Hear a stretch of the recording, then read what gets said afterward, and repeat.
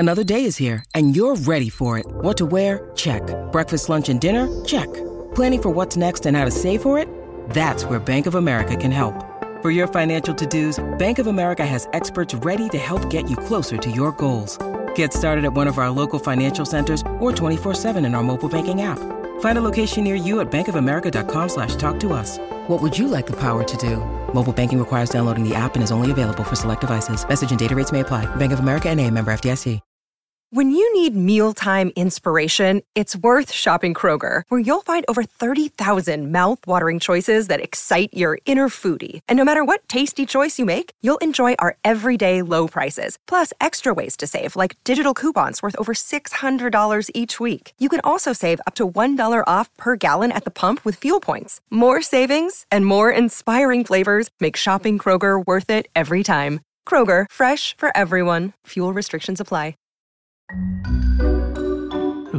Yes. Longcat Media presents Madame Magenta, Sonos Mystica. Chapter 10.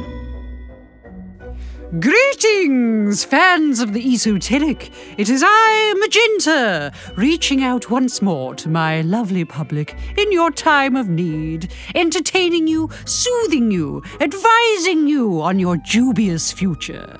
Because as you may or may not know, I am offering free fortune-telling services to those who don't mind a bit of public humiliation. All you have to do is send a question to... Oh, Bernard, what is it? Just tell me. It's Madame Magenta UK at gmail.com. And you have to put an E on the end of Madame, because it's like the French, you see. How am I possibly supposed to remember that? Anyway. So, yes, send me your problems, and I will solve your problems using bibliomancy. Do you remember me doing bibliomancy before, Bernard? Oh, yes, it's absolutely hypnotic. It's fascinating, and it's so incredibly accurate. So what happens is, you tell me a problem, and then I think of a number, or Bernard thinks of a number, someone thinks of a number, it will pop into my head, and then I will turn to that page in a book that I have chosen previously. And then you pick another number, and I count the lines down, and there will be the solution to your problem. And, you know, originally I think they used the Bible. Yes, that sounds right, yes. But today I'm going to use a biography of Maggie Smith. Oh, how marvellous. Yes, why not? Because we have one, don't we? Someone emailed in, didn't they, Bernard? Oh, yes, they did. So this is from Rachel of High Wycombe. Don't say her name. We're supposed to keep it secret, aren't we? I've promised them some, nom de plume. Oh, sorry. Shall I not say Rachel from High Wycombe? No. Come up with something else, another name. So this is Alice from Cambridge. There we go. Not Rachel from, where was it? High Wycombe. High Wycombe. No, not her. Alice from Cambridge. Alice from Cambridge asks, will my relationship survive lockdown? Oh, well, I'm already getting feelings about that. If you need to ask that question, the answer is no. But anyway, let's pretend, let's use bibliomancy to see what... Okay, give me a number, Bernard. 47. 47, and I'm doing it properly. You can follow along if you like. If you've got Michael Coveney's biography of Maggie Smith, you can follow along. So page 47, and another number, my dear. 12. 12. 1, 2, 3, 4, 5, 6, 7, 8, 9, 10, 11, 12. All right. So the question from Rachel from High Wycombe was, will my relationship survive lockdown? Yes. And it says, the obvious next step was to establish her review credentials on British soil. And Maggie was signed up by the ambitious and stylish young impresario Michael Codron for the London premiere of Share My Lettuce, a diversion with music by Bamba Gascoigne, which because this is a very long sentence.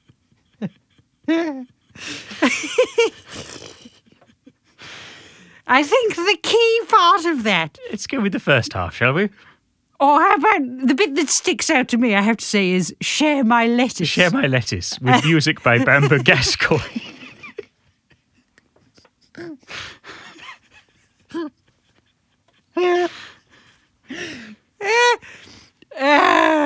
All right. So sometimes these things need a little bit of interpretation.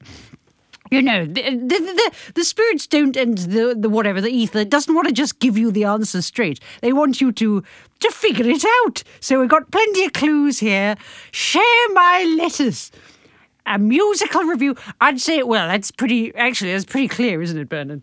Yes. It's pretty clear what that means. Yes, absolutely crystal. I think we could all take something away from that. Yes. So, Rachel, if you're sharing, maybe you're, being in the same space as someone else is all about sharing, isn't it? Yes, of course. But it's also about not being a limp piece of lettuce. And it's also about keeping a sort of a musical rhythm to the nature of the everyday. Yes, and getting very good at quizzes. So Bamber Gascoigne is the perfect person to guide you through this period of lockdown. It's all about coming together and finding things to keep yourself entertained and keeping the relationship fresh. There we go. So that's what you need. So it's not a case of will my relationship survive? It's what can I do? What inspiration can I look to help my relationship survive? So there we go. That's actually not bad advice. That's actually pretty good. Yes, I mean, well done. It went a bit round the houses for a while. But we got there eventually, didn't we, dear? Right, I don't know if we're going to beat that. Well, let's have a bit of your marvellous book now, yes, shall we? Right. All right. Musical flourish. Chapter something else. Another chapter. Here we go. I'm not going to give you an update on what happened last time. Just go back and listen. All right. Here we go. Bernard was a little bit tearful when I left the house at 5 a.m. this morning. He knew where I was going and why, because I'd sat him down and explained what Derek required and the consequences if I didn't follow through. Unsurprisingly, he'd been very resistant about me going. Look, Bernard, I'd reasoned. Could you feel the atmosphere in the room earlier? It was about 10 in the evening at this point, and Derek had only just buggered off. Yes, it was horrible. I had to keep fighting the instinct to run out of the room, Bernard had shivered. I'd nodded. Exactly. If I don't do as Derek says, it will feel like that on and off for the rest of our lives. He won't leave us alone. Can you live like that? Because I can't. That had done it. The idea of old buggerlugs haunting us forevermore. God, it makes me angry. What kind of heavenly system allows the intimidation of decent, ordinary folk like us?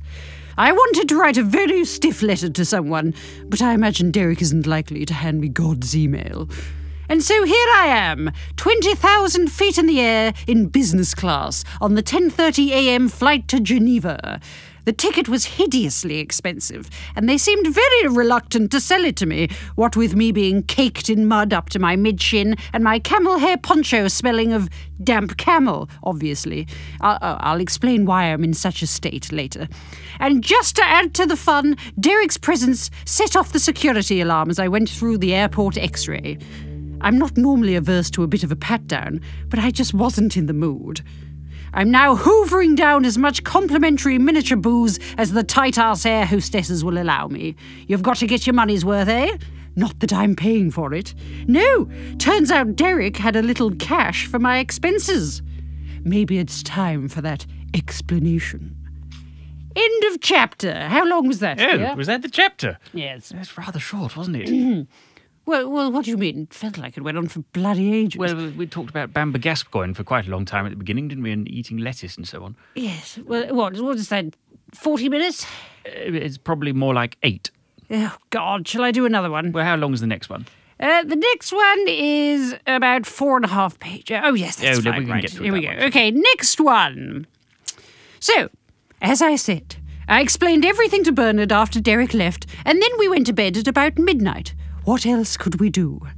Derek returned at 4:30 in the shitting morning, and let me tell you, I am not a morning person at the best of times, let alone when I'm roused into wakefulness by vigorous poltergeist activity. When I awoke, Bernard was already sat up in bed, shaking like a leaf. Finally, Derek had bellowed, letting his mental grip on various bits of furniture relax, sending the vanity table and wardrobe crashing to the floor. Good God, it's the middle of the night, Derek! I'd shouted, removing my eye mask and earplugs. Luckily, my daughter Lindsay wears them as well, just in case she hears Mummy and Daddy at it and never recovers from the mental wounds. I looked around at the mayhem. Was it really necessary to hurl the furniture round to wake me up? I sat up and turned on the bedside light. He's here again, but he only left a few hours ago, quavered Bernard. Did you like that, Bernard? A little impersonation of you? It was accurate, I suppose. It was, wasn't it? Maybe I should put a bit more uncertainty. Like that. What do you think? Oh, dear.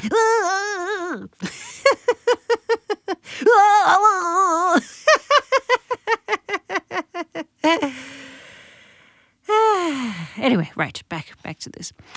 I know, dear. I looked round at Derek. Bit early, isn't it? I swung my legs off the bed. Swang, is that... That's definitely a word you've invented, dear. I swung my legs off the bed and stifled a scream as I stepped straight onto a plug from an overturned lamp. I've been trying to wake you up for effing ages, Derek hissed, arms folded, bitchy little bitch face all screwed up like a chihuahua's anus. And Bernard's forlorn little face was irritating the hell out of me as well. Stop doing your Bambi impression, Bernard, I snapped, hopping round and clutching at my foot. I'm the one who has to get up. Just go back to sleep. We'll be off soon enough, I said, meaning me and Derek. Bernard looked a bit upset at that. Derek moaned, I've spent the last 20 minutes trying to wake you up by shouting your name into your ear hole. I heaved myself around the room, pulling on bits of clothing. I was wearing earplugs, you pillock. I turned to Bernard. Why didn't you wake me when he started chucking furniture around? Bernard looked forlorn. I didn't want to disturb you, he said sadly, and I didn't want the day to start because I knew you'd have to leave. Oh, doesn't he just break your heart? Oh. It was rather sweet, wasn't it? Yes. Don't be soft, Bernard, I shouted. I'll only be gone a couple of days. Anyway, after that rude awakening, Derek told me we had to collect something before we went to the airport. Apparently, the Swiss safety deposit box requires an actual physical key. How old-fashioned! When's eyeball scanning going to start? And this key had been buried in a safe near our old marital home. And so, shortly after I'd pulled various items of clothing over my PJs and collected a spade and a torch from the shed, we set off to the house that Derek and I lived in when we'd first been married. Why the hell did you bury the damn thing? Why didn't you just keep it under the bed? I asked, eyes gritty with sleep, as we drove through the sepia-lit London streets. Well, in case you found it, of course. What difference would that have made? I wouldn't have given two figs about some key. And just so you know, I'm not digging up a stranger's garden, so unless this key is under a gnome, you're buggered. But it wasn't under a gnome, nor was it buried in our old front garden. It was in the park next to the house, at a spot next to the railings but hidden from the street by a copse of trees. The park was closed that early in the morning, but luckily there was a gap in the fence that I could squeeze through. I say luckily, but it was absolutely sodding freezing. The trees were dripping great blobs of moisture right onto my face and clothes. It was still pitch black, and the ground was a muddy quagmire. I can't do it, I shouted after, it must have been a good 5 minutes of digging. I'm filthy, I'm cold, and I loathe exercise. It makes me feel ill. It really does. It isn't an exaggeration. I get a very real wave of nausea whenever I have to exert myself too much. I forced a little dry retch to prove my point. Does that sound like a dry retch, Bernard? Are you looking at your phone? No, I'm not looking at my phone. Yes, you bloody are. What are you looking at? I wasn't. I was actually rather interested in the definition of the word swang. It turns out you didn't make it up. No. It's actually a real word. What does it mean? Well, it's the past tense of swing. You're kidding. There's swung and swang. Both are acceptable, apparently. Good God. And swang also has a meaning with the kids. Walking with the swang. You know, it's like or walking with a swing. Well, it's sort of swagger and you know, like someone who sort of thinks they're all that. Yeah. You know. Well, how about that? Get my swang on. I'm down with the kids and I didn't even know it. You are. Well, I did know it, really. Anyway, you can stop looking at your phone now. I can see you, you know. I need some kind of audience, Bernard, even if it's just you. Sorry, dear. All right. Where was I? Oh, yes, I was trying to do a dry retch. It's quite difficult, though. I've spelt it HOOO -AHHH exclamation. How would one do that? Horror. Oh, yes, that's more like it, isn't it? Horror! I gagged, eyes closed, gloved hand outstretched to steady myself on the sliming, freezing, piss-smelling railing. The shitness of the situation threatened to overwhelm me. Why was I digging a sodding hole in the ground in the middle of winter at 5 in the friggin' morning instead of fast asleep in bed? Derek became a bit excitable at this point, pacing around, wringing his hands. Oh my God, if you can't dig a small effing hole, how the F are you going to manage everything we have to do in Switzerland? Anyway, after a few more minutes of hysterical toing and froing, boredom and pragmatism took over and I started to put a bit more effort in. All right, shut up. I'll get your ruddy key, I said. Let's get this over with. Back on the aeroplane, as in later that day, the structure is a little... Would you say confusing? Postmodern. Tarantino-ish. That's it, Tarantino-esque, that's it. I examine the blisters on my hands. I'm on the plane examining the blisters. I see. I contemplate bursting one for fun, but instead I sip my 4th gin and tonic and allow myself a little wash of self-pity as I recline in my business class seat. Right, now we go back to the park that morning. I don't really know why I flash forward to having a gin and tonic on the plane. Why did you do that? Interesting. Just a visual flair. You were writing the screenplay in your head, weren't you? Well, it's best to get it done as soon as possible for when they definitely ask me for it. The inevitable calls start coming in, yes. Anyway, back to the park. So back to the park, the morning after Derek had visited me the night before and just before I got on the aeroplane covered in mud, all right? In the park. Anyway... It had taken about half an hour to find what Derek had buried 20 years previous.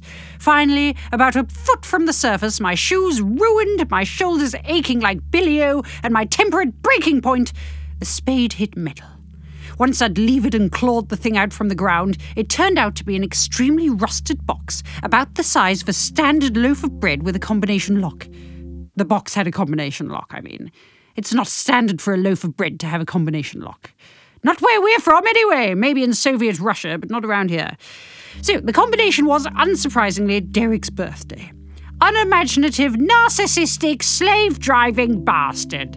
So, inside the box was the promised key, Derek's passport and birth certificate, and around £8,000. Where did that come from? I exclaimed. You were hiding money from me when we were married. Of course, I didn't actually open the box or ask these questions until we were back in the car with the heating cranked up and my socks drying on the air vent. So a little later, actually, in fact. So we're not standing by the hole at this point. I've gotten into the car. Oh, I see. Right? We did another time jump, have we? Yes, just a little one. I mean, a fairly logical one this time. Yes, that does make sense. Yes. Physical comfort is king. Everything else can wait. Not that I'd be comfortable again until I'd had a hot bath. I was absolutely encrusted. Look here, Magenta, Derek had said, his rugged jaw quilted with tensed muscles as he girded his ghostly loins to spill the beans.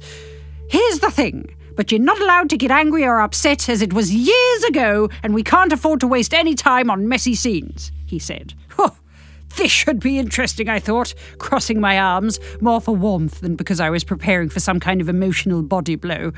Derek took a deep, ghostly breath into his non-existent lungs. Before the skydiving accident, I'd been filtering money into several personal stashes for about a year. What? Why? I'd asked, bewildered. Were you in some kind of trouble? Derek looked uncomfortable. No, I did it because I was about to leave you. I knew you'd try and fleece me in the divorce, so I was hiding money from you. Derek steamrolled ahead. I set up a couple of new bank accounts that you didn't know about, and I buried a bit of cash too, just temporarily, until I could move out and set myself up. I wouldn't have left you with nothing, Magenta, but you must admit I was the one who made all the money. I'd worked so hard, I was just protecting myself. Well, I'd said, as calmly as possible, that's very interesting. But I didn't want your money. So really, you went to a lot of unnecessary trouble. I would have been more than happy to divorce you, Derek, and I would have left with nothing but my dignity and been glad of it. There was a silence, which I broke by yawning and stretching to emphasize how little of a shit I gave. Good, Derek said, once I'd finished oohing and ahhing as my back creaked. You're taking this very well, Mags. He eyed me warily. Thank you for being so reasonable. I met his eye coolly. I'm not a ninny, Derek. I knew we were on the rocks, and I kept secrets from you too, I added casually. Oh, really? Go on. I'm all ears, he said. But I simply smiled mysteriously, fingering the $8,000 in cash that now lay in my lap. Let's get out of here, I said, gunning the engine like a cool mother effer and driving off into the night. Ooh, how exciting. Yes. You know, I have no idea what those secrets were that I alluded to. Well, it's all ancient history now, isn't it? Yes, well, maybe past me from the book will tell present me what fictional me was keeping secrets about. Yes, of course. That'll be exciting, something to look forward to. Yes. Yes, if you have any questions, not about the story or structure, just keep it to what, your future business and stuff, questions, fortune-telling stuff. Then do email me. What is it again, Derek? It's sorry, Bernard. Oops. Oh, dear. Oh, dear. Freudian slip. Oh, I don't do it that often, do I? Maybe sort of once or twice a week. Yes, exactly. It's Only moments of high drama. Yes, of course. And casual just sitting around. Yes. Well, they can contact you at madamemagenta@gmail.com. There we go. No, All sorry, right. I beg your pardon. Madame Magenta UK Oh, for God's sake. at gmail.com. We'll edit that bit out. Yes, all right. Bye. Madame Magenta was created and performed by Lindsay Sharman, with Lawrence Owen as Bernard. Music and sound design by Lawrence Owen. Artwork was by Claire Lafar. You can follow Madame Magenta on Twitter at Madame Magenta UK. If you've enjoyed this podcast, you can support it by going to coffee.com/longcatmedia. That's ko-fi.com/longcatmedia. For more information about this podcast, as well as our flagship drama series Mockery Manor, please visit longcatmedia.com.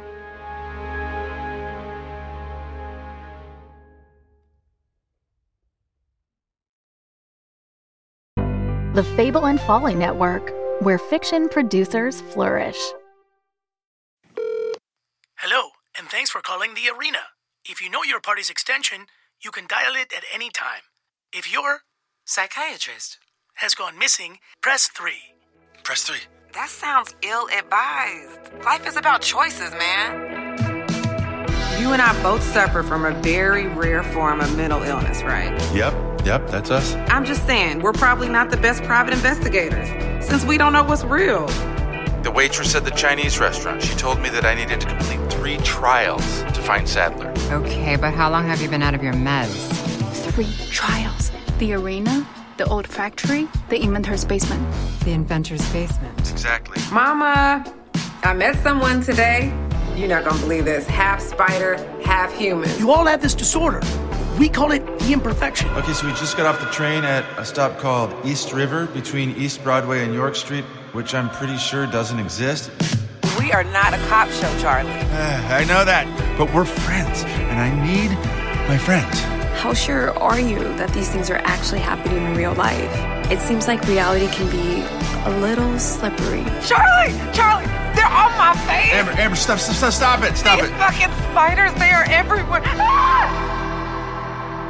The Imperfection, an audio drama in 9 parts, produced by Wolf at the Door Studios. Out now. For more information, please visit WLFDR.com.